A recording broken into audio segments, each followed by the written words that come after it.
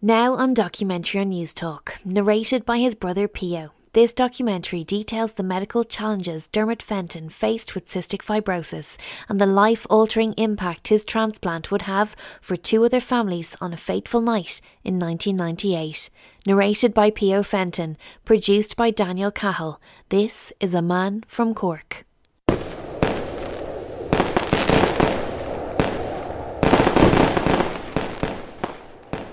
New Year's Eve 2015. Outside my window the sound of fireworks explode, battling against a strong winter wind to fill the night sky with a kaleidoscope of colours. Another sound is the raised voices of revellers counting down the remaining few hours of the year. It is in these last few hours of 2015 that I am writing the eulogy for my brother Dermot, whose funeral is tomorrow.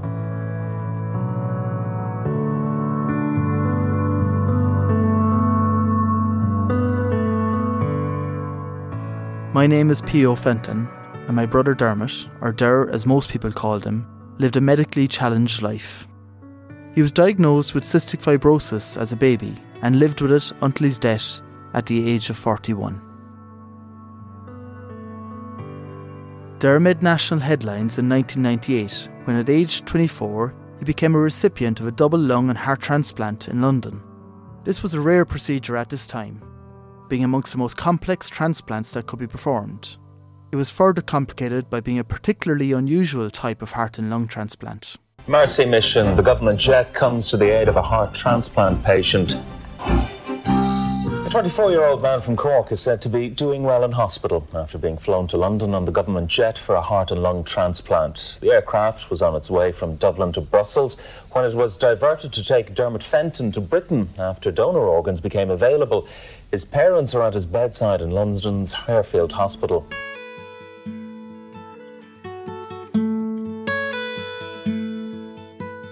Since he died, and probably long before that, I've had a need to share my brother's transplant story. I saw firsthand how remarkably resilient and brave he was in many situations over the years. I also knew the impact of his transplant operation on the lives of others. Der was born on the 5th of November 1974. He was the third eldest of 6 children born into a farming family in the rural village of Glenville, roughly 10 miles north of Cork City. Within a couple of weeks of his birth, it became apparent to my mum and dad, Gubnett and Davy, that something wasn't quite right. He was born on the 5th of November 74. He was quite normal and healthy looking at the time. Then as the weeks went on, he had lost weight or didn't gain weight and sounded rather sick in a way, so he was landed into hospital then. First of all, his hands are cold, and I had him upstairs with a heater like. I said, his hands are frozen. And since all kids' hands are cold. Towards the night then, Dr. O'Mahony, he was in to see David's father, and he said to me, bring him into Finbass. He said for a blood test. He's very pale. Within days, my brother's condition worsened and he became seriously ill, leading to the first of many long hospital visits throughout his life. He was so ill that parental neglect was suspected, something my mother reflects on with good humour, given my parents' teetotal, clean-living lives. Next thing he got very sick, we couldn't open his eyes. And they sent him back into the Arundel that time where he was born. Then they transferred him to the Mercy. There was a nun in the Mercy. She kept saying, where did you leave him when you christened? She really thought who was went away and got drunk and put him into the car and left him there. Really, because he was so cold? Because he was so cold and miserable. As Derek continued to become progressively more ill, my parents were to receive word of a diagnosis that would shape his and their lives. The stadium we were told to come in and meet Professor Barry. So he had a big table. I didn't even sit down. I said, is he going to die straight away? He rather have a nasty disease. Did you ever hear of it? At that time, we hadn't even heard of cystic fibrosis. She read the name for that before we were home. What the doctor, Barry, at the time, said, if he'd see 7 years, he could get a fairly good life. He got a good run up to 7, then he was fairly sick. And he was maybe 6 or 8 weeks in hospital. And his mother stayed with him all the time, every night.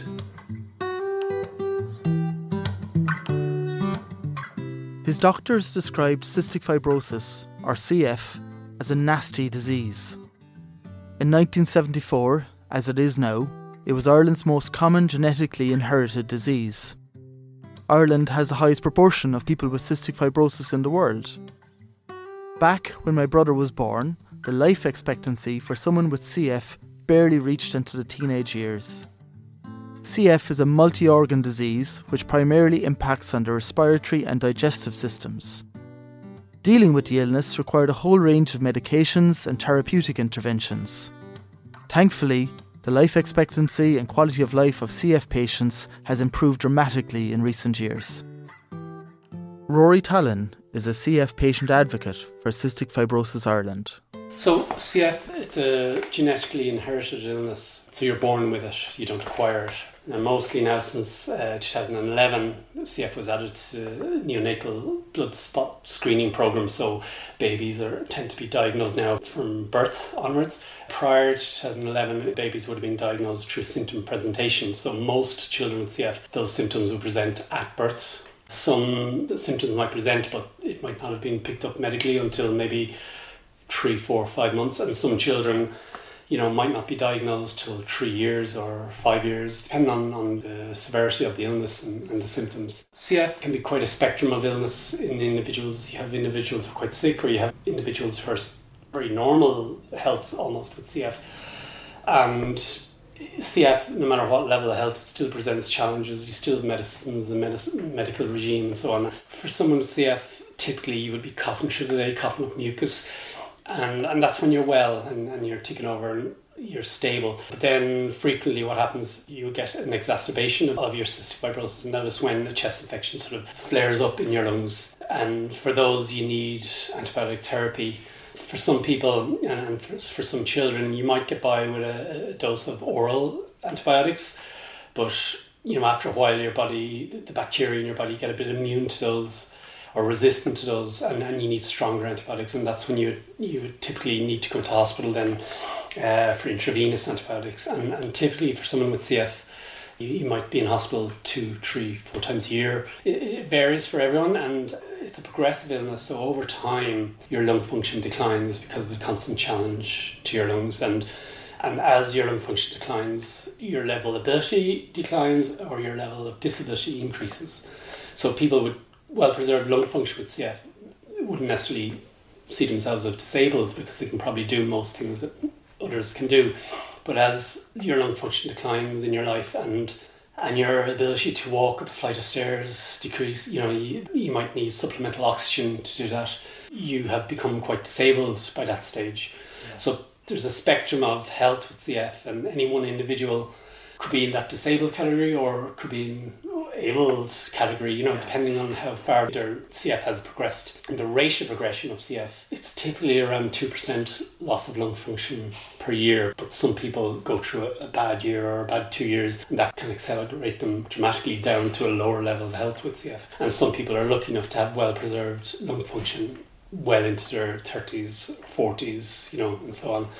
So, people might talk about life expectancies and so on with CF, and certainly back in the 70s and early 80s, life expectancies for people with CF was quite low, and people did die very young, 20 or younger. That's changing now, thankfully, to a lot of new treatments and therapies and, infrastructure put into hospitals and cross-infection prevention protocols that were put into place in hospitals and so on. That's helping preserve the life and the level of health of individuals with CF in Ireland. Growing up, I was always conscious of my brother's ill health, as were my siblings. I shared a bedroom with him, and to this day, I can still hear the rolling chestiness of his cough, something he endured constantly. It was hard for me to reconcile the trauma of his illness with his unending zest for life. My younger sister Breed remembers visiting there during his many hospital stays while she was a young girl. Because I'd been the youngest, I used to always go in with Mum when she was going in to see Dare, or if there was anyone going in the afternoon, I'd go in. I used to always remember he's loved the bag of cheese and onion potatoes from the regional in the hospital. They were his favourite. You'd guarantee you'd see him stuffing his face when you rounded the corner to look in the window at him. So I spent a lot of my youth going up to CUH. I'd know CUH like the back of my hand because of going up to there and stuff. But in fairness to him, he was never in bad form when you went into him. He'd always have a smile when he saw you, even though he was going through everything and anything. Despite the very challenging symptoms of his illness, he lived a reasonably vibrant childhood. In between the more intense bouts of illness, often brought about by chest infections, he would try to get on with life as best as possible. On the days he was feeling well, he would work on the farm with my father and typically showed more enthusiasm and ability than the rest of his brothers and sisters. He was entrepreneurial. He set up his own dog kennel business in his late teens. He found a way to balance his medical needs and energy levels against the demands of work. He was brighter and wittier than most people you meet, and his lively, open disposition made him a lot of friends, including longtime friend Peter Curtin. When I knew him first, I didn't know he was sick at all. I probably knew him for quite a while before, for 6-9 months before I realised he was sick. My first meeting was outside the church in Glenville, a Honda 50. For a long time, he was our only source of transport. We had an ever-increasing fleet of Fiat 127s that brought us everywhere across the country. We probably started a 127 in every parish in Cork at least over the course of our youth. I'd say. I always envied his charm and his easy way with people. He had a charisma or something about him. As we were time 18, 19, 20 going to a nightclub, it was very frustrating to be honest when Dermot could just charm girls left, right, and centre, and more of us were left in his wake and not had a chance of talking to anyone. And charming there was. He had a way about him. As his family, we each experienced it in different ways. For me, it was the comfort of knowing that he had my back. He was ferociously loyal and had an earthy, expletive-laden way of making you feel loved. I don't know what age I was then, probably maybe 16, 17. And there would always have minded me though, So we went to a restaurant one night with Brian and Dara and myself, and me and Brian were probably like kids, even though we were a good age. And we went up, the woman told us to go upstairs and look out the window while we waited for food and stuff. So me and Brian went upstairs and Dara came up a few minutes later and he kind of got a bit cross with us. What the feck are the two of you doing looking out the window?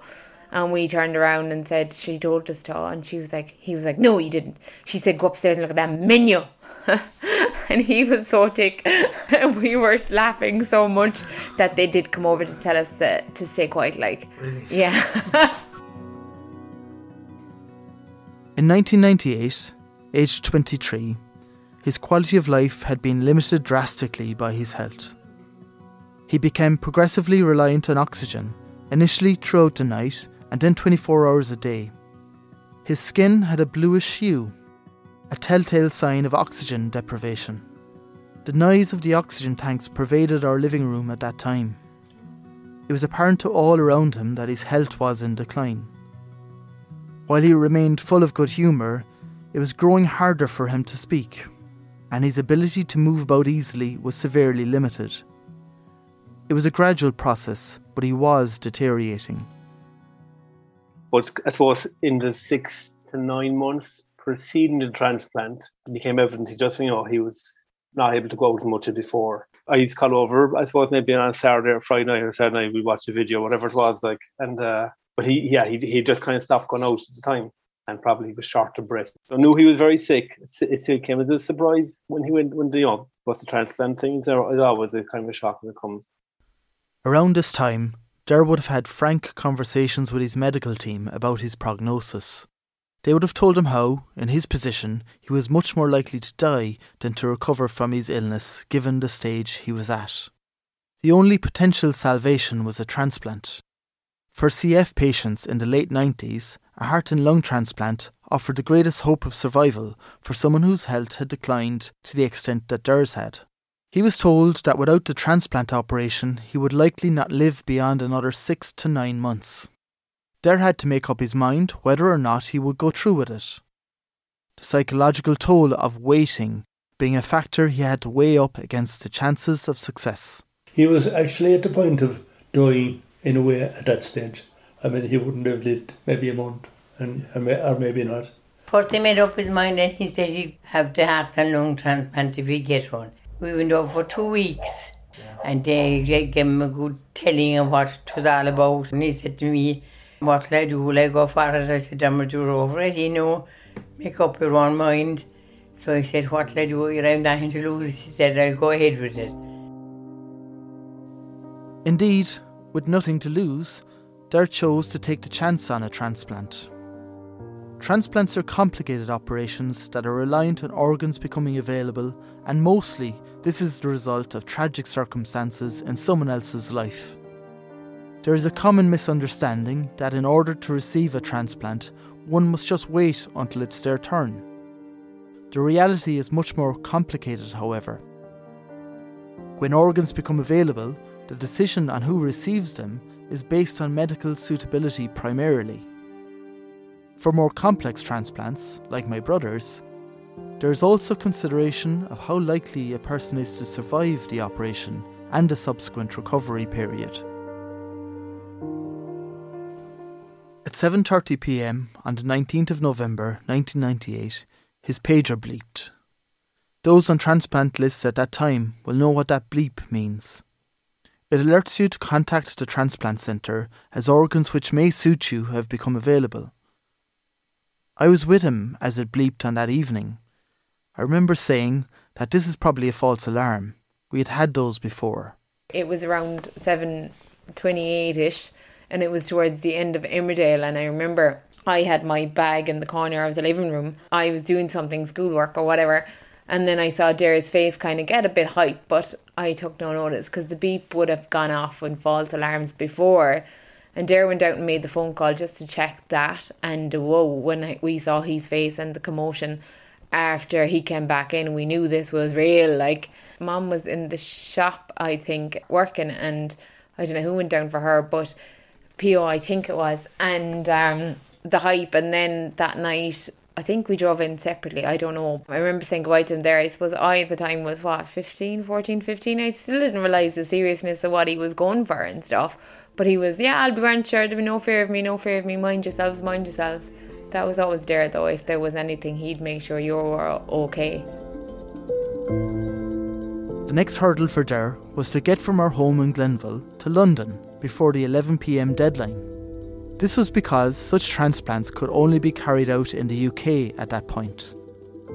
There was a procedure for Irish patients to ensure that they could be transported to the UK as a medical priority. It involved commercial airlines, PIN codes and priority phone numbers. That evening, those phone lines remained unanswered.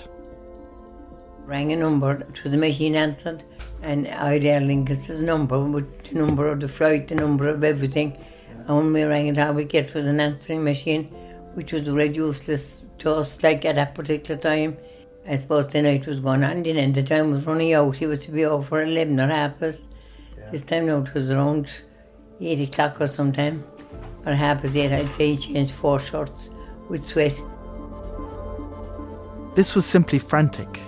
You have a chance at life, and to avail of it you have to be across the Irish Sea in less than 3 hours, and you just need someone to answer the phone. The medical urgency, the stakes being so high, the fear of what might or might not happen had paralysed all of us in the house that evening, except my brother, who was fighting for his life at the end of a phone line. The surprising solution to our logistical nightmare was organised through the Irish Air Corps in the form of the much maligned government jet. At 7:30 last night, the government jet was being refuelled in Baldonnel when an urgent request came through to divert to Cork Airport for the emergency transfer to London of 24-year-old Dermot Fenton, who suffers from cystic fibrosis. At the time, Tom Kitt was Minister of State for Labour, Trade and Consumer Affairs and was en route to Brussels to attend a European Commission meeting. It was effectively an ordinary, wet, I suppose, dreary evening for me in Baldonnel, and it was soon to become something very different and something very meaningful, if I could say so. I was in Baldonnel Airfield. I was Labour, Trade and Consumer Affairs Minister at the time in the government, which was a busy ministry and which meant going quite often to Brussels for meetings. So on that particular evening, I was in Baldonnel with the relevant officials. We would often go commercially, but if the government jet was available, obviously we would use that. So the meeting was going to take place next morning early. So we were there, and what happened was, generally you meet the Air Corps personnel, and the Air Corps did contact me at one stage and said, look, there's an urgent situation, mentioned Dermot, and that he needed to get to London, and they officially needed my permission. And I said, look, let's get going straight away, which we did. Then really, as I said, it became a very different journey from any I've had to these meetings. So we got down to Cork. We landed the plane. It was explained to me what was happening. Myself and the officials, basically, we got out of the way, got down to the back of the plane. It's not a huge plane, as you can imagine. And then Dermot and his mom came on board, and we headed off then for London. Dermot Fenton was in a relaxed mood as he sat in his hospital bed. He described his surprise when he realised he'd be travelling to his double transplant in style. It was a lovely bonus to be getting on the government jet, but I suppose at that moment I wasn't taking much notice of anything really. Not only was it the government jet, but Junior Minister Tom Kitt also came along. He was very nice fellow, Tom Kitt, Minister Kitt. He came down and he spoke to Mam and myself, and he gave Mam a miraculous medal that he used to wear himself, and as far as I know, he said his father used to wear it. That was nearly a family heirloom with him, but he gave it to us, and I suppose he thought we needed it more at that stage. I had this green scapular with a little medal attached in my wallet, and whatever, it just instinctively I took it out and gave it to Dermot's mom and wished them well. And the background of that is that my late father, he had a heart attack basically when he was relatively young, 60 years of age, and we were all quite young at the time, but he had an earlier attack, not as severe, some many years before that, and he was a very religious man, and he had great devotion to this green scapular. And he certainly attributed the green scapular to his survival on that occasion, certainly helped him through. So he gave us all in the family this green scapular, as there with the medal attached. Through the years, we would have all worn it as we played football down in Galway over the years. I kept this particular one that I had for years that my dad had given to me and in my wallet. So I just gave it to your mum and wished her well. Now, needless to say, I was down in Galway maybe a week or two after. I was telling my mother about what happened. She duly replaced the green scapular very quickly. It's not often kind of positive things happen, I suppose, too, when you're in the humdrum of politics. There are ups and downs in it. But if, quite frankly, I had a very, very happy, career, and I have good memories of my time in politics. This would be quite frankly one of those major events, and it came out of the blue, which was just probably even made it even extra special. You're listening to A Man from Cork, documentary on News Talk. We knew very few details at first. We had been told little of the person who had lost their life to donate their organs, only that it was a young man who had died in an accident. After an arduous 8-hour surgery, my parents got the news from doctors that Der was recovering well following the transplant. His previously bluish skin had already turned to a healthy pink. Despite the mammoth operation he had just been through, he had only one request, which made for colourful headlines in the next day's newspapers. But he woke for the first door. He was woke before 8:30 that night. But it wasn't even 24 hours. The first thing he said was, "Did you get a bed?" And the next thing the fingers were up again for a pencil. And he wrote down Guinness. It was a good one, like Guinness, like. Despite the seriousness of the operation, Dermot had only one thing on his mind when he came to. There was a nurse came in to me. I wasn't able to speak at the time, and I had a ventilator down my throat and was stopping the talk, and she handed me a piece of paper to write what I wanted on it. So first thing that came into my head out of the thing was a pint of Guinness. It didn't come or anything like, but it would have been good.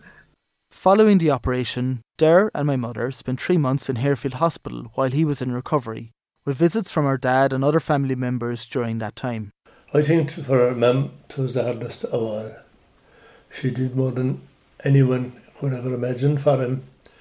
She stayed with him all his time over there. They had to live in a flat over there for a while, didn't they? Yeah, that's right. They did. And that was a kind of a dreary place enough where government used to stay. And she'd have to travel in the dark after being maybe down there with him until late. Not so nice. I went over for a week. I remember the apartment over there, and there was actually a doctor in the hospital that I thought I was going to marry and everything, Dr. David. And they got a great kick out of it, Mum and Dad. I think it kept him going, because any letter that I got home afterwards, when throughout the 3 months, was Dr. David was with a woman today. And I used to be raging. Like, Joe, totally distracted the fact that Dare was over in England in a hospital for 3 months and everything. But in fairness to him, he was as tough as old boots and got through it all and came home. There was a big night in the airport when he came home, because of course Dare went to the Pint of Guinness after he got out of his big operation, and that was a huge night. I'd say everyone in the parish was out in the airport that night. I honestly felt like a celebrity, so I can only imagine what way he felt after going through one of the biggest operations of anyone's life. A good lot of people went to meet him at the airport, and he got a great reception in. They offered him a pint of Guinness, and they had it full for him and all. He said he had 2 hands. And they gave him another one. A wave of media attention followed his return home from London. There were radio interviews, appearances on The Late Late Show, and numerous newspaper articles. He was an excellent raconteur, so people liked to hear from him. The biggest change, though, was Dare's quality of life. Once dependent on an oxygen tank, he was now free to do things he never thought were possible. And he came home when he was fairly well able. He started making dog kennels and little fowl houses for the couple of hens and that kind of stuff, or chickens. And he started making them and selling them. And he lived an active life that way. Then he started the boarding kennels. That went very well for him. You know, he had so many 8 or 10 pens for dogs. And he was making the things in one shed. There was a door into the kennels from there, so he was with the dogs as much as he was as anything else, but he was always so busy, and I'd say it added years to his life. Yeah, he was able to do way more. I wouldn't say like that Mum relaxed, because she was always worried about Dare and stuff. He definitely was able to do 100% more than what he was, like even going out the nights out and everything, like, and concerts. He actually got to go on holidays, and Dare never got to go in Shirley's life. He went twice or 3 times, and by God, he loved it. His social life improved greatly, and along with his friend Peter, he went to many concerts across the country, including the Rolling Stones when they played Slane Castle in 2007. Here, Peter describes going to that concert and realising that Dare had gone missing. I lost him, like halfway into the concert. He disappeared, and I rang him. Yeah, after meeting up with a girl over here, and he said, "I'm fine. I'll talk to you later on." Got into the concert, couldn't find him. Rang him, wouldn't answer the phone, and we were staying in a hotel in Drogheda, so we had to find a bus to get back to the hotel, and we were in Slane, and I could not find him. We had to walk probably 3 miles to get to the bus. Looked over as much as you can in a crowd of 8,000 people trying to find him. I kept ringing the phone, so I eventually said I'd cut my losses. Got the bus back. He wasn't on the bus. Got back to the hotel, and when I got in the front door of the hotel, there was I could follow the trail of footprints all the way up to my room. And if I got up to the room and I ended up inside in the bath. Happy out, got dirty, got wet, came back, having a bath. How are you? How was your day? He always knew he wasn't around for the longest time. I think he always went about things with kind of getting the maximum enjoyment and satisfaction out of it, because he knew he wasn't going to live to be 8 years old. I think he always said, "I'm going to make the best of the time I have here." While the transplant drastically improved his quality of life, his health was still prone to complications from a variety of factors, including the harsh toll anti-rejection medication takes on a body. Taking that life-preserving medication resulted in him needing a kidney transplant, which he received in 2006. He was in hospital for just 6 days at that time. In 2013, he experienced a particularly trying bout of illness. Owing to corrosion of his veins, caused by the many years of medication he had been on, often taking up to 100 tablets a day, he faced the prospect of losing his leg in an amputation. This hit him harder than the other procedures he'd been through. It came a few weeks after a failed bypass surgery was attempted to save his leg. Like, after everything Dare went through, I think he absolutely hated that, because, like, at one stage, I remember being in with Mom when he had the operation, and he didn't know whether he was going to get half his foot off or half his leg off. Like, he did not want to lose half his leg. We were inside that day, and we were watching our phones like mad, and Dare rang us, and, like, it was weird. He was like, "Hi, doll, is Mom there? I'm fine." And all that we wanted to know was whether it was the foot or the leg, and he was like, no, just the foot, and he was happy out. And I do think it was not one of the hardest things, because like Dare went through so many hard things, but he hated it, like the idea. I remember pushing him one time and blowing Mahon Point in a wheelchair, and I knew he despised it, but he fought so feckin' hard to get back and get walking, because he had crutches and everything at one stage, and they used Killy's hands. And then he had his boot, a special boot, and you wouldn't even notice it, and he came back from it. Do you know? He really did, like when he got from top of his foot amputated at that time. I used to call him maybe on a Tuesday or Wednesday night into the hospital, and like he went through horrendous things at the time. But he was still, like when you got into the hospital, he was in the best of form. Like I'd look forward to going to meet him because of the crack and just slagging and messing. But like what he went through that time was incredible, you know. There was one night, and it was must be in the night just after operation, the week just before it. Text and said, I call in after work, and I got text back saying, maybe not tonight, the form isn't great. And I was talking after the governor. Apparently they messed up his meds after the operation. He wasn't given enough painkiller at all. Like the text message was, I'm not in the best of form. The reality was like he was in agony probably.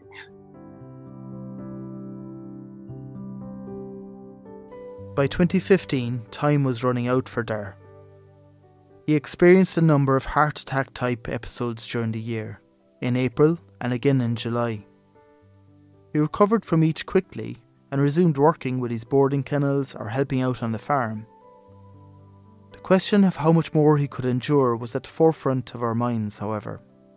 We became so used to the cycle of illness and recovery that when another heart attack occurred in December, we were shocked to be told that he had just hours left. In his typical style, he turned those 2 hours into 2 days. 2 heartbreaking yet joyful and loving days by his bedside in Cork University Hospital, before he gently slipped away in the early hours of December 30th, in the midst of one of the many named storms of that particular winter. His burial on New Year's Day was in the midst of a subsequent rainstorm. It felt oddly befitting. The heavens cried, we felt. I remember going into the room to Mom, and Mom was so strong through it all. She really was, and he was her best friend in the whole world. There was thick as thieves, the two of them. And I saw Dare, and I was just like, go on, do it just one more time. I just wanted him to give it one more go, even though he was after giving it probably 300 times throughout his lifetime. It was just so hard, and then the room was just so quiet. And I knew he was gone. I kissed him and everything. It was just crap, to say the least. He died on the worst night of weather that was ever heard of, I'd say. And he was being buried on New Year's Day. I never saw the weather so bad. There was storm, rain, everything. But like the priest said at the Mass, he said he died in a storm. He's being buried in a storm, and his life was a storm. It was my first experience of grief. Our loss seemed huge, and indeed it was. Dare was the centre of our family life. My first return visit to Glenville following his funeral, I remember seeing his van parked in the yard, normally a sign that he was around. And a sense of disappointment in the realisation of knowing that this time he wasn't there stays with me still. His loss was felt by family and friends alike. He enjoyed life, and he had a great life, as well as a hard time. Yeah. He had a hard life, but he made good of it. That's the way I put that. He made good use of it. You can remember the big things that, the fact he was at our wedding, he's our best man, and added so much to that day. It wasn't the big things, it was just going for a pint on Friday night. He was really one person you could actually just talk about anything with. I don't have any brothers, but he was the closest I ever had to a brother. I actually met somebody yesterday in the creamery that I wouldn't have seen in years, and they had buried their father during the week. And he turned around and said to me that he was ever since Dare died, walking into Cates County was never the same, because before you'd hear Dare's laugh and you knew you were guaranteed onto a great night, that there was going to be a bit of crack inside it. And 5 years later, me hearing that yesterday was oh my God, just that, yeah, just to hear somebody saying that about him, and the affection that they said it with was just, it meant everything, because Dare was everything to us. And I just love that people would still mention his name to us. When you lose someone, you seek every possible way to keep them with you. Family and friends talk you about him, a photo to spark a memory, or seeing his sense of mischief in some of his nieces and nephews is a consolation that helps keep him alive. However, again in Der's case, we had something else to latch onto. We knew his heart, the one he had until 1998, was still beating, literally. Transplant patient Dermot Fenton today told how he came face to face with a woman from Hull in the UK who had received his heart in a double swap transplant operation. Although Dermot only needed a transplant, the heart to support his new lungs had to be transplanted as well. This meant his own heart could save someone else's life. His heart was transplanted to Hull woman Janet Netherton. She had needed a transplant after collapsing in her home. In an amazing coincidence, Dermot and Janet met days later while exercising in Harefield Hospital's gym, but only discovered the significance of their meeting when she saw his name on her chest x-rays. Der and Janet crossed paths many times over the years that followed the transplant, mainly as they participated in TV or newspaper interviews about their unique story. At the time of producing this documentary, his heart still beats in Janet, some 24 years later. The daisy chain of his domino transplant resulted in life beyond his own enduring after he died. It remains amazing to me that she lived her life in tandem with the man who gave her his heart. On the 20th anniversary of Der's transplant, I wrote an article about his life and transplant experience.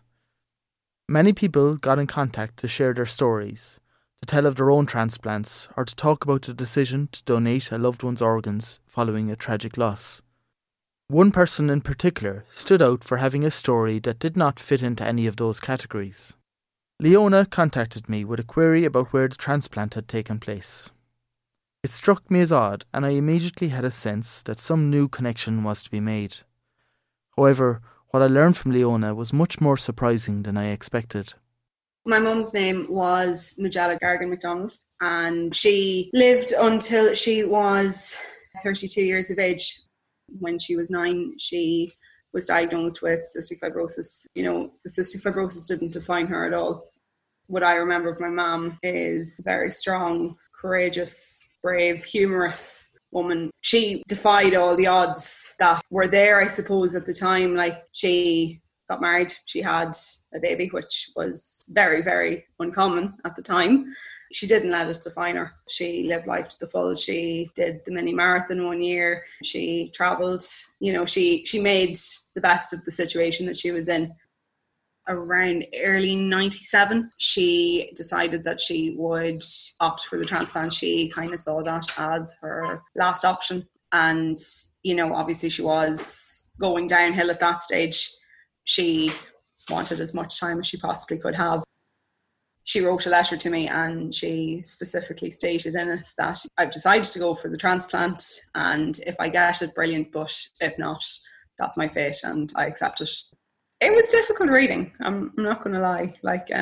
I found it unexpectedly as well. She had it tucked away in a photo of the two of us, and it was in the back of the photo album. And I don't know if it was a case that my dad had found it and put it there for safekeeping, or it was the case that Mum put it there in hope that I'd find it. But it was just one of them things. I was flipping through the album, wasn't expecting to find it, and then came across it. So in hindsight, it's a lovely letter to have, and I'm so glad that I do have it.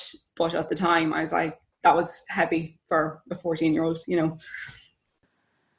I just remember that my mum was in the Brompton in London and was very sick at the time. She rang home to say to my dad that there was a possible match. And I know that my dad would have been very much like the feeling of elation for an hour, and then just the crashing low that came after it when I suppose she found out that it wasn't for her. And yeah, she came home probably a couple of days later and she was dead within the week of Pio's brother getting it. So the story that she had said to my dad was that when she asked who it was for, obviously the nurse couldn't give details, but just the nurse told her that it was for a man from Cork. And that's all I ever heard. So, you know, it was just very much a case when I saw Pio's story published, I was like, right, this this is probably just going out on a complete whim here, but the dates were just too coincidental for me not to, I suppose, assume that it was his brother. For me, it brought a lot of closure. I had spent, 20 years wondering what had happened to this man, because I suppose I knew that had my mum got the transplant, she would have lived every day to the full. And, she would have made use of the second chance of life. I got a lot of comfort from it, just knowing that, he got an extra 17 years. His story sounded to me like he used every single minute of that, the same way that my mum would have. The realisation for me of this sliding door was amongst the most complicated feelings I've ever experienced. Knowing that the opportunity that Dara had passed someone else by while being tantalisingly close really confronted me with the randomness of life. Yet, the presence of Dara in Leona's life, as someone she wondered about over the years without even knowing his name, comforts me in some way. There is a lesson about connectedness and chance, I'm sure, but it is hard to know how to process that. There's something in there too about living life to the fullest, not just for yourself, but to honour others. My brother lived his life like a person living for two. Equally, Dara's story, Janet's story, Majella's story are testaments to the life-changing power of organ donation.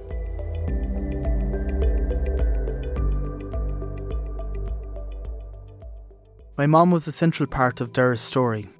She died in April 2021, a few short weeks after we recorded her speaking about Dara.